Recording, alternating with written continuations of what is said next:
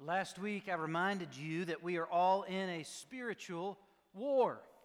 Every person on the face of this earth, whether they like it or not, whether they want to be or not, is involved in a real struggle between light and darkness, good and evil, God and Satan. Now, please understand this. The light outshines the darkness. Righteousness triumphs over wickedness, and God has decisively defeated Satan once and for all with the death and resurrection of His Son, Jesus Christ. Spiritual warfare is then not something that we have to work hard at so that God can win. Spiritual warfare is something in which we must trust Christ because He has already claimed victory. Believers in God's Son Jesus are told to stand firm in His victory. And we do that by taking up and putting on the full armor of God. If you have a Bible with you this morning, I want you to turn to Ephesians chapter 6. I'll read verses 10 through 17 to you this morning as I preach this message, the full armor of God. If you didn't bring a Bible with you, that's okay. There should be one on the back of the pew in front of you if you want to grab one there, or you can read the verses on the screen behind me. Let's look at Ephesians chapter 6, verses 10 through 17 together this morning. Finally, be strong in the Lord and in the strength of His might. Put on the full armor of God, so that you will be able to stand firm against the schemes of the devil. For our struggle is not against flesh and blood, but against the rulers, against the powers, against the world forces of this darkness, against the spiritual forces of wickedness in the heavenly places. Therefore, take up the full armor of God, so that you will be able to resist in the evil day, and having done everything, to stand firm. Stand firm, therefore, having girded your loins with truth, and having put on the breastplate of righteousness, and having shod your feet with the preparation of the gospel of peace. In addition to all, taking up the shield of faith, with which you will be able to extinguish all the flaming arrows of the evil one, and take the helmet of salvation, and the sword of the Spirit, which is the Word of God. In the Bible verses that we just read, we uncover the truth that the full armor of God enables us to stand firm in spiritual warfare. God wants you and I to put on and take up this full armor so that we can stand firm. But how do we put it on? How do we take it up in order that we can stand? Let's take a closer look at the background of these verses and of each of the pieces of the armor that's listed in verses 14 through 17. The Apostle Paul was the author of the book of Ephesians. Ephesians, along with a couple other of his letters in the New Testament, are known as prison epistles. It's because he wrote them while he was in prison. He was in prison for preaching the good news of Jesus Christ. He had been arrested for causing an uprising against the Roman government, charged by the same group of jealous Jews that had demanded Jesus to be crucified. While Paul was in prison, he most likely was treated as regularly as any other Roman citizen awaiting trial in this time. This included a rotation of armed Roman guards there at his side virtually 24/7. So it's hard to imagine Paul writing these spiritual instructions to the Ephesian believers without having this picture of a Roman soldier wearing their armor in mind. Just in case you wonder, I'm going to share with you some of the historical descriptions about a Roman soldier's armor.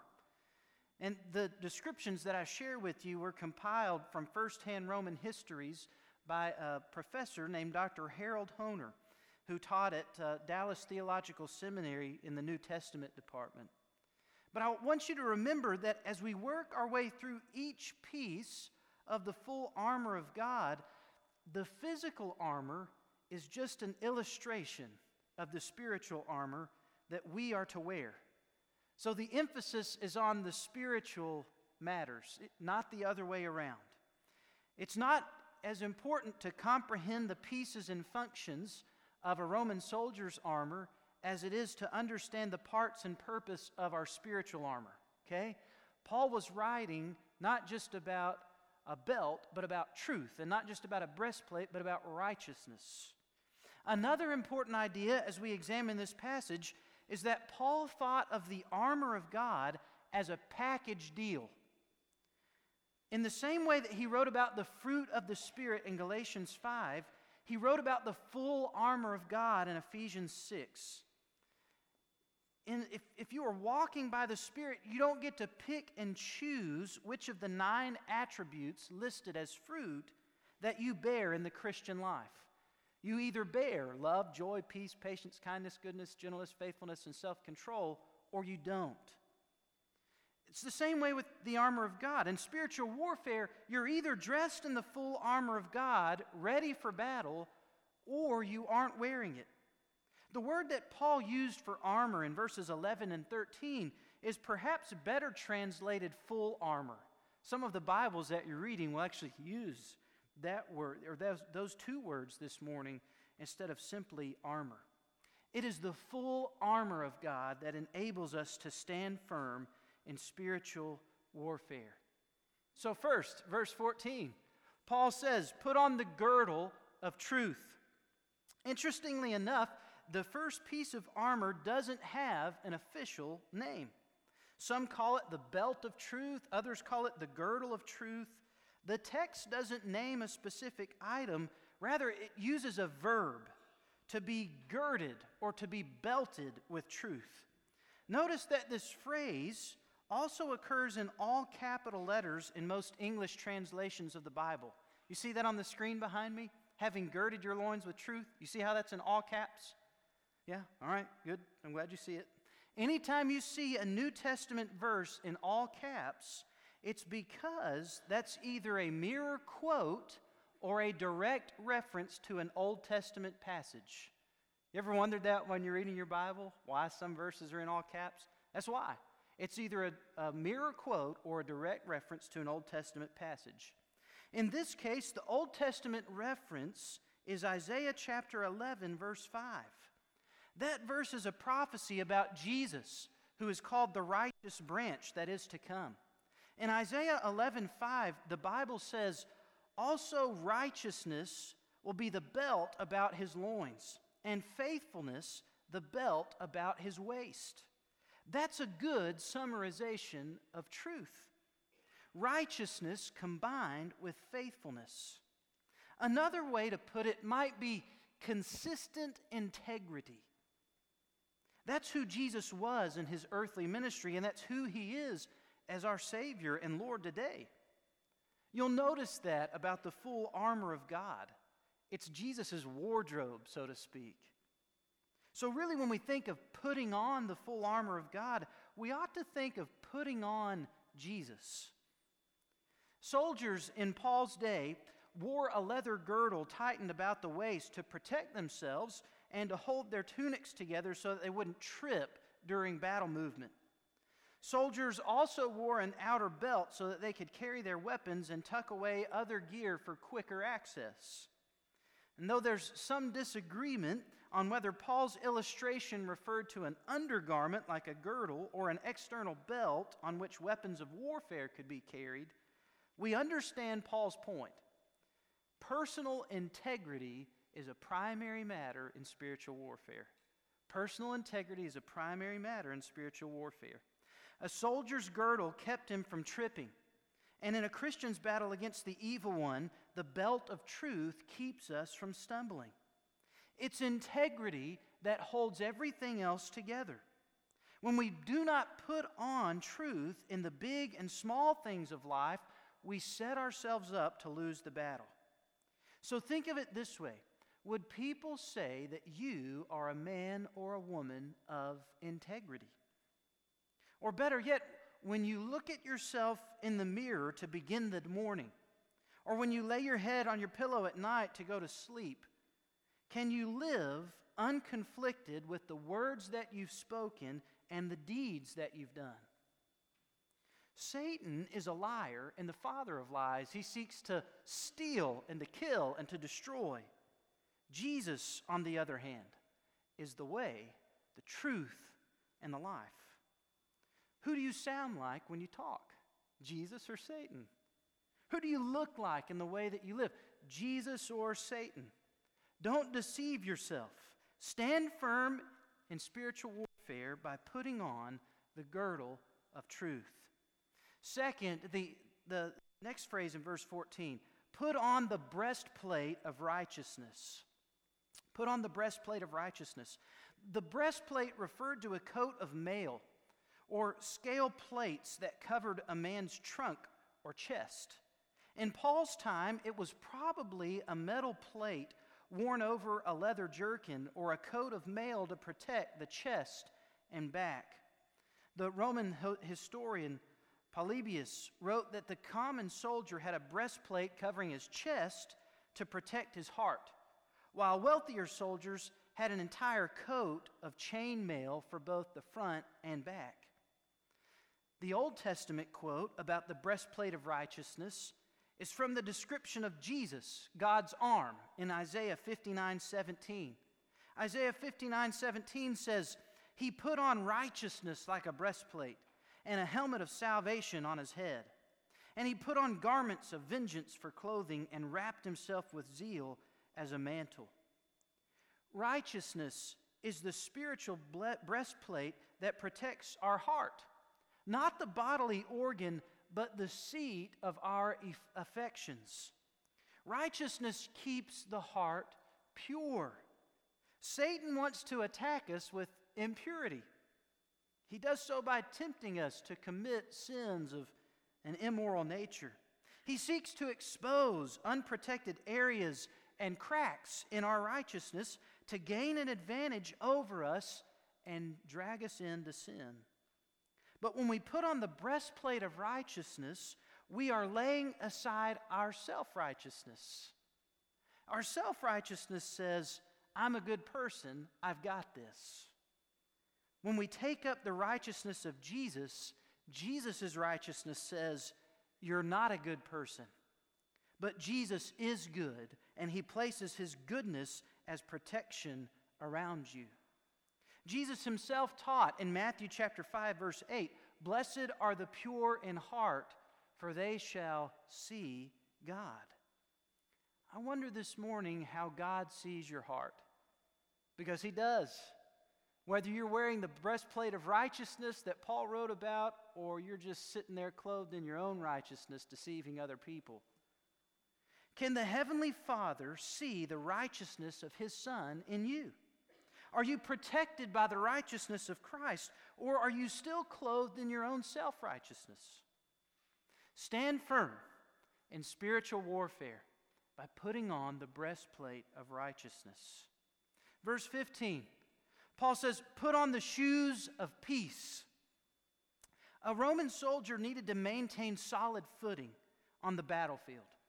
His shoes were like thick layered leather sandals with straps that wrapped around up the back of the heel, the ankle, and even to the lower portions of the calf.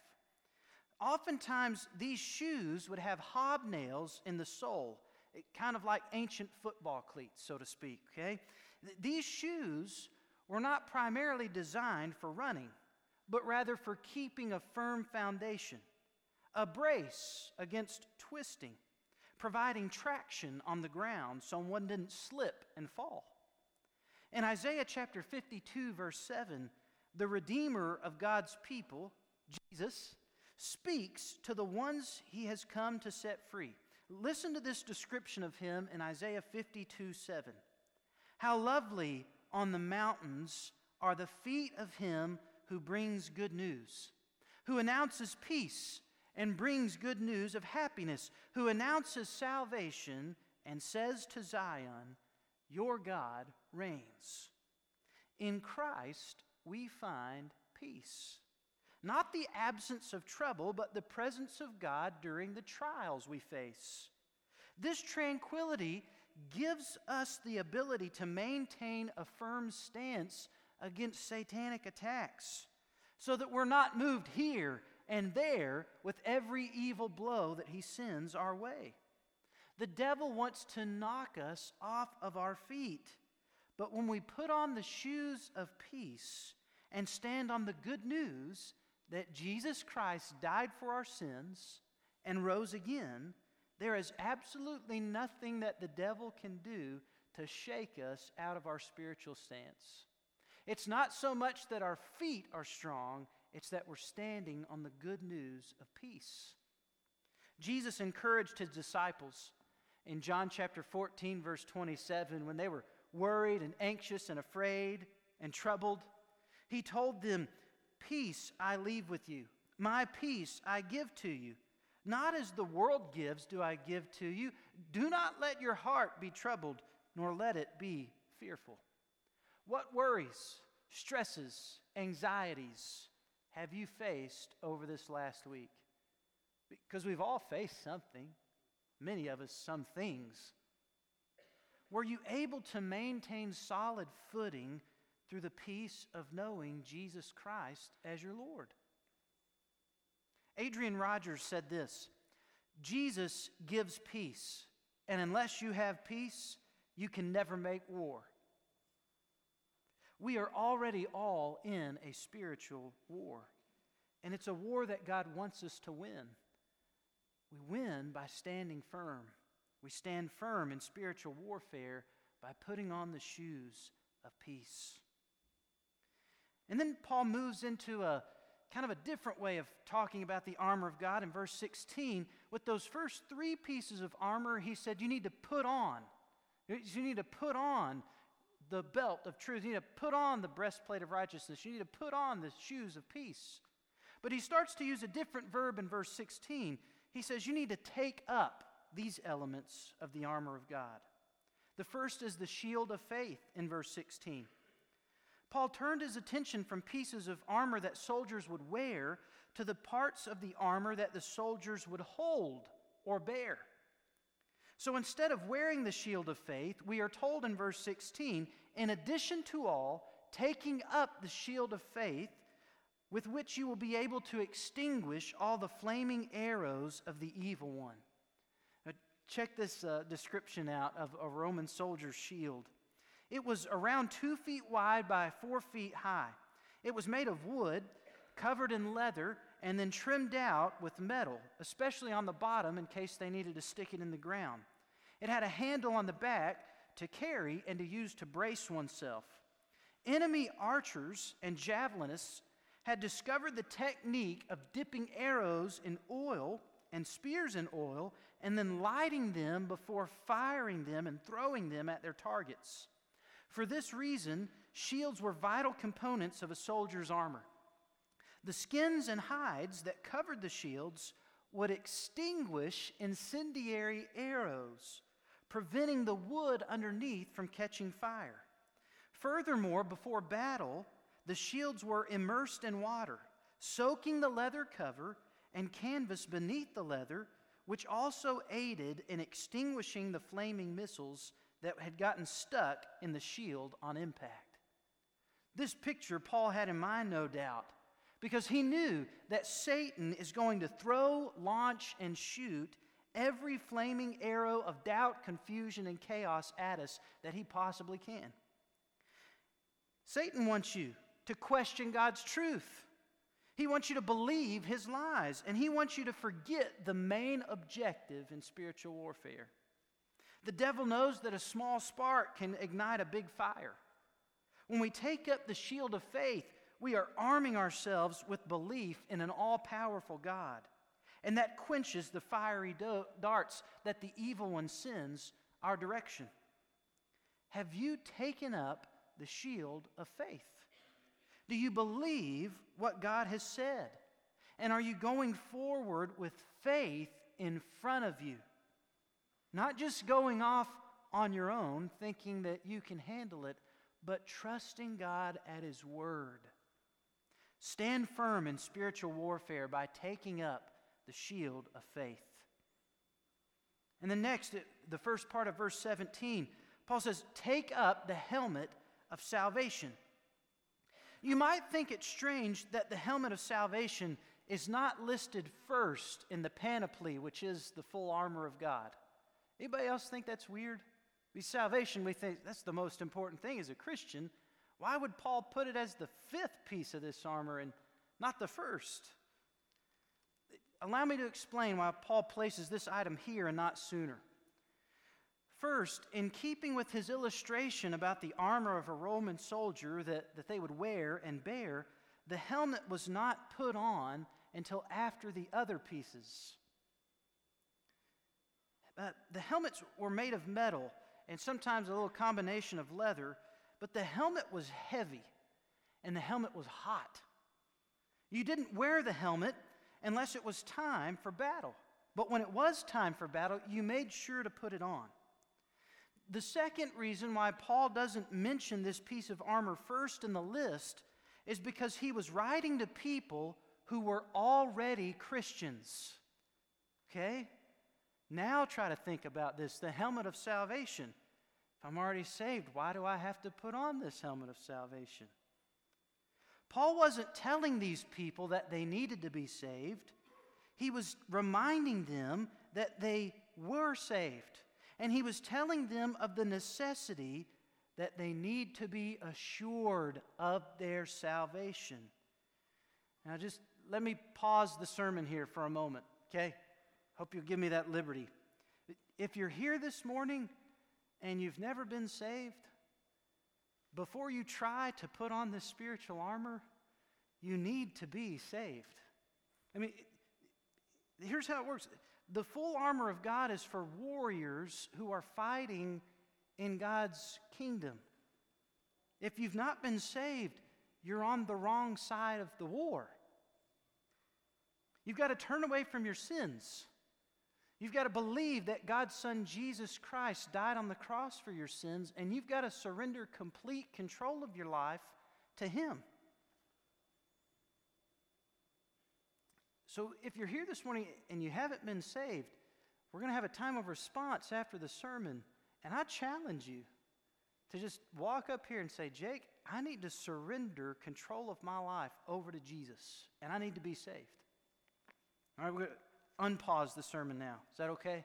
Just pick up your remote, unpause it. If you're here this morning and you're a Christian, I wonder if you know that you are a Christian. I mean, I've talked to all kinds of people who think that they're saved. But I want to ask you this question. Do you know that you're saved? Many Christians don't have security and they don't have spiritual sanity because they honestly wonder many times whether they're going to heaven or hell when they die. God doesn't want you to wonder. He wants you to know. Did you know that you can know that you're saved? Did you know that God wants you to know that you're saved? Listen to this verse. 1 John chapter 5, verse 13. If you had spiritual doubts about your salvation, write that down. 1 John chapter 5, verse 13. Listen to this verse. These things I have written to you who believe in the name of the Son of God, so that you may know that you have eternal life.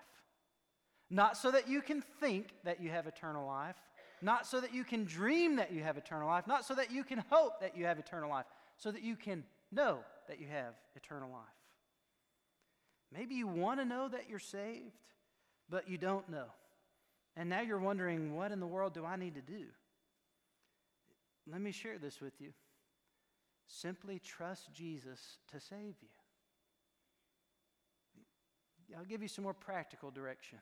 Go back through what I just shared a few moments ago to those who are here today and have not been saved. Ask yourself this question.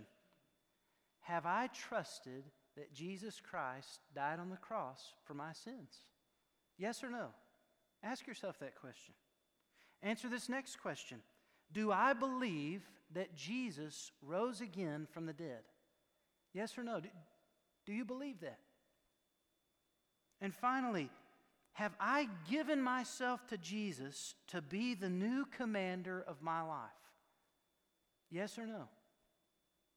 If you answered yes to all of those questions, then put on the helmet of salvation. You're saved. The devil wants you to doubt. God wants you to know that you're saved. If you answered no to one of those questions, then come to Jesus and be saved. Do you know what the best thing that a church member could do, or the best thing that a person who is a Christian could do? Get saved. I know it sounds weird, but I remember sitting in a class with Dr. Allison over at Mid-America Seminary for an entire year. And there were times at the end of every class that he would look at us and he'd say, "Preachers, you know what the best thing you can do would be if you get saved? Look, man, God sees through the facade that people put on. We all put it on at some point or another. How about instead of pretending like you're a Christian and saying that it's all good because your name is on the church roll, that you actually give your life to Jesus today and get saved?" Are you wearing the helmet of salvation? When you put it on, you stand firm in spiritual warfare. And then at the end of verse 17, Paul says, "Take up the sword of the Spirit." The last piece of the full armor of God is the only offensive weapon mentioned. A gladius, also known as the Spanish sword, was the most common weapon of a Roman soldier. Its double-edged blade was 2 inches wide and 2 feet long. It was admirably suitable as a cut and thrust weapon for close work. As Christians, our spiritual sword is the Word of God. Hebrews chapter 4, verse 12 describes the Word of God like this. Hebrews 4:12. "For the Word of God is living and active, and sharper than any two-edged sword, and piercing as far as the division of soul and spirit, of both joints and marrow, and is able to judge the thoughts and intents of the heart." Some of you remember the Bible story in Luke chapter 4 about Jesus being tempted by Satan in the wilderness 3 times. But even if you know it, turn over there with me. Let's look at the verses in that story, Luke chapter 4. I think they'll be on the screen if you're too lazy to turn, all right? So either way, just listen.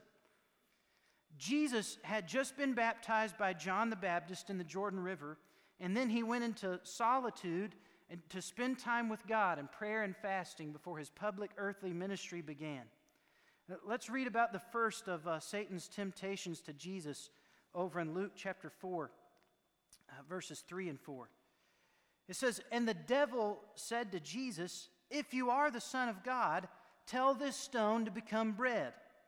And Jesus answered him, 'It is written, man shall not live on bread alone.'"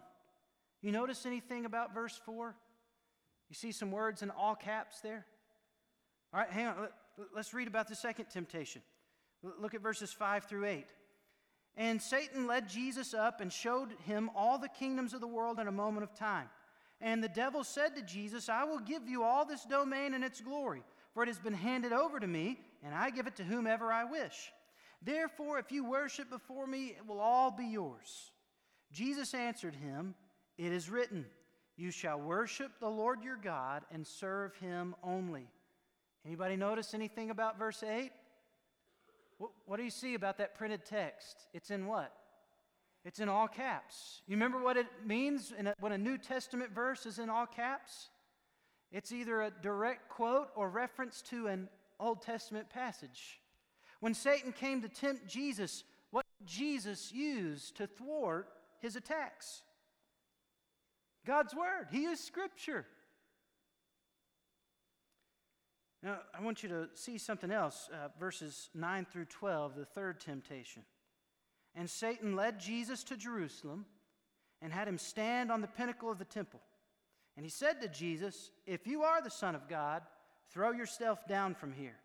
For it is written, he will command his angels concerning you to guard you. And on their hands they will bear you up, so that you will not strike your foot against a stone.'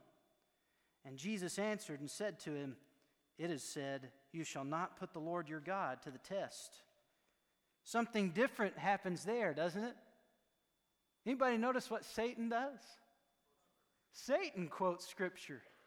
Satan was trying to use God's word to get Jesus to sin. He misquoted and misinterpreted God's word when he tempted God's Son.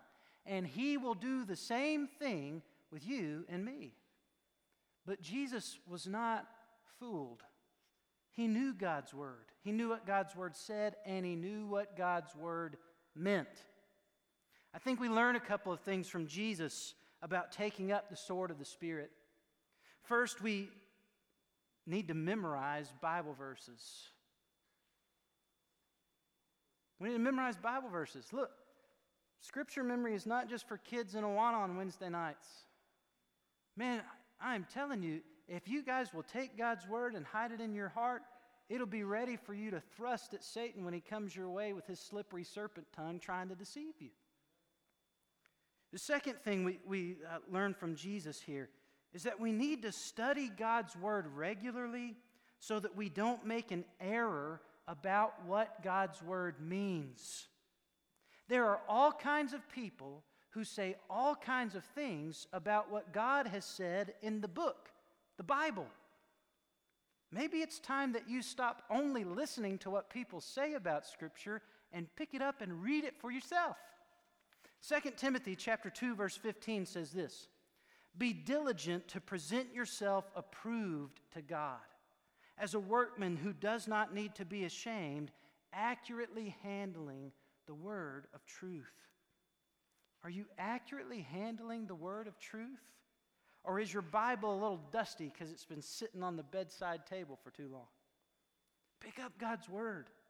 It is the sword of the Spirit. Use it.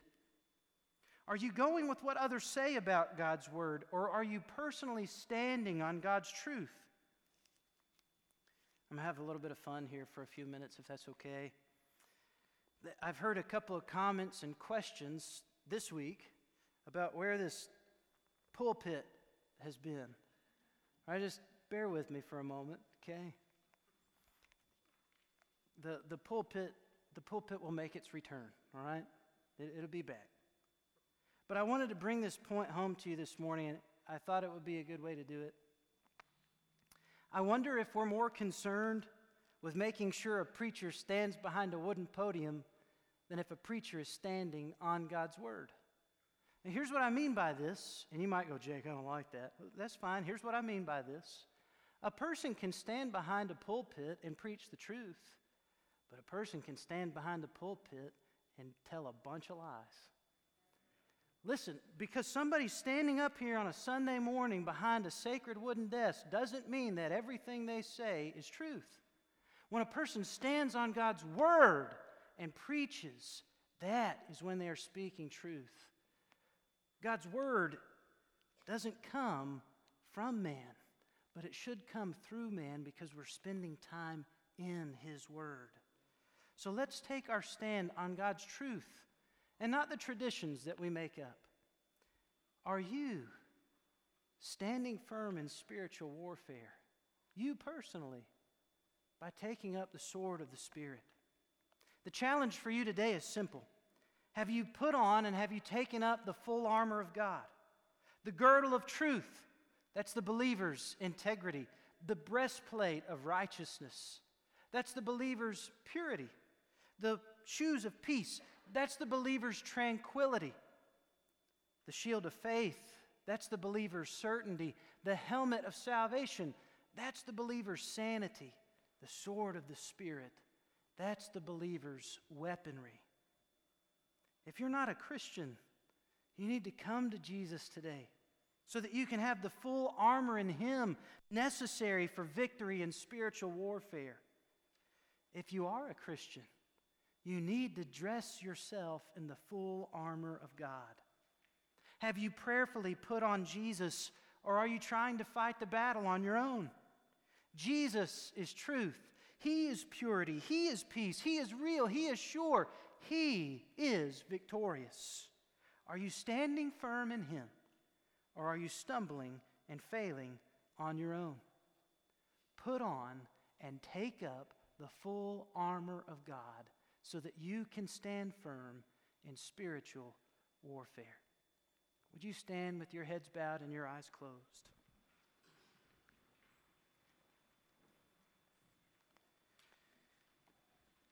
I mentioned to you earlier that there would be a time of response after the sermon. That is this time.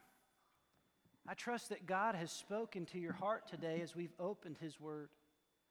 Because anytime we open up God's Word, God has the tendency to open us up. He sees our hearts, He sees our minds, He goes back through our words. He reminds us of the actions that we've taken. He sees even our attitudes. How is God speaking to your heart this morning? Do you need to surrender your life to Jesus and be saved today? Do you need to put on and take up the full armor of God so that you can stand firm in spiritual warfare? Do you need to come forward and join our church this morning as a part of this spiritual family? Do you need to surrender your life in service to Jesus as a missionary, as a preacher of the gospel? I'll be standing down here in the front if you need to come and speak with me or if you want to come and pray with me. As God calls you this morning, will you come to Him?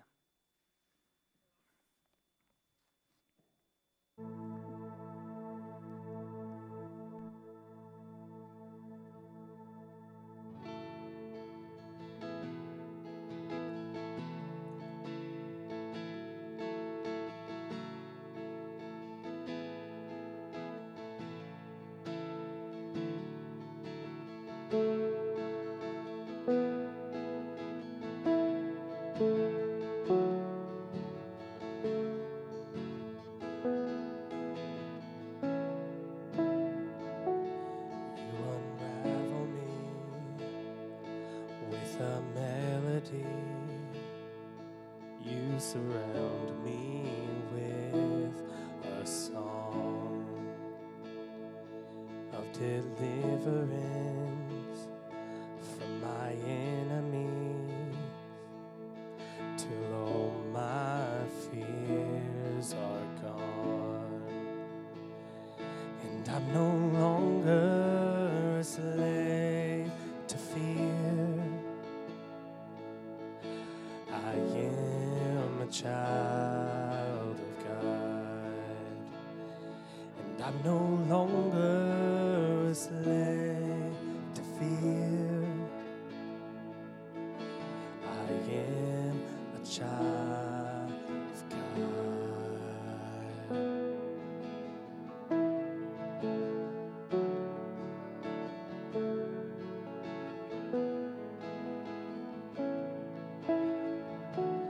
From my mother's womb, you have chosen me.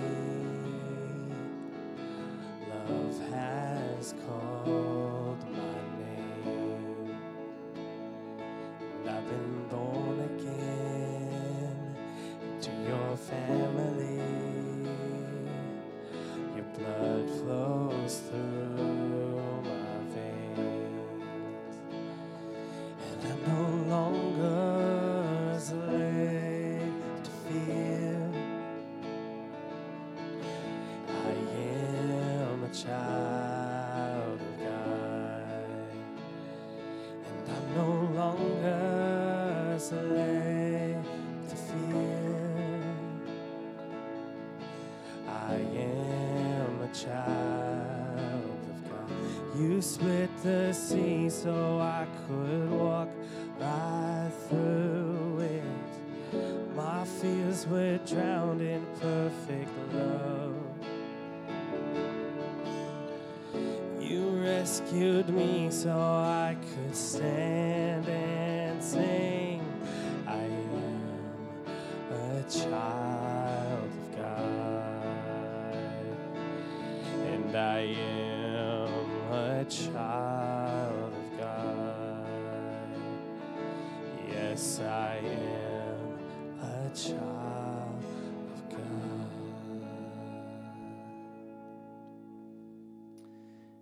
Amen. It has been a joy to worship our Lord and Savior Jesus Christ with each and every one of you today. I hope that you will be back tonight or this afternoon, I guess, for Sunday Without Walls, 4:30 p.m., just outside in front of the church. If you are helping set up and volunteering to help us work and run Sunday Without Walls, please meet out here on the front steps at 4 p.m. We're going to have just a word of prayer together, and then we'll break out and get everything set up that we need to. If you're already going to be setting up and working before that time, if you can take a break and come pray with us, please do so. If not, thank you for working where you are, and just take a moment to pray that God would bless the night wherever you may find yourself. I'm going to introduce to you a couple folks, and then we'll be dismissed. I don't know if I need to introduce them to you, but they've been visiting for quite some time now. This is Trevor and Vanessa Babcock. Trevor is an English professor out at Williams Baptist University, and they've got a couple of little kiddos, Kai and Ness, and they keep Vanessa and Trevor busy, I guess, most of the time. So they want to come and join our church family this morning, and they are members. I know it's a church in Indiana. I forgot to tell you. Exodus Church in Indiana. So they come this morning ready to join this family and to follow the Lord faithfully alongside of us. So, church, I ask you this question. Would you promise to be a good church family to Trevor, to Vanessa, to their family, and to help them grow in their walk with the Lord? If you would, say amen. Amen. Trevor and Vanessa, would you promise to be faithful church members here who help us grow in our faith walk with the Lord? Amen. Good deal. Well, we're glad to have them this morning. Please.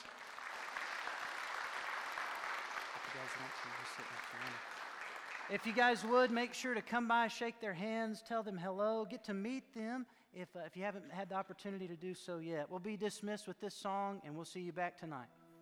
All right, we're going to sing verse 1 of the song that we sang during the offering, Waymaker. We'll sing verse 1, we'll go to the bridge, and then we'll go to the chorus, all right?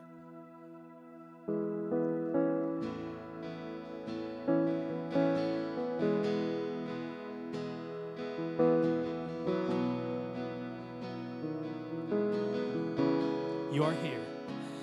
You are here, moving in our midst. We worship you. We worship you. And you are here, working in this place. We worship you. We worship you, even when I don't see it. 'Cause even when I don't see it, you're working. Even when I don't feel it, you're working. You never stop working. You never stop, even when. 'Cause even when I don't see it, you're working.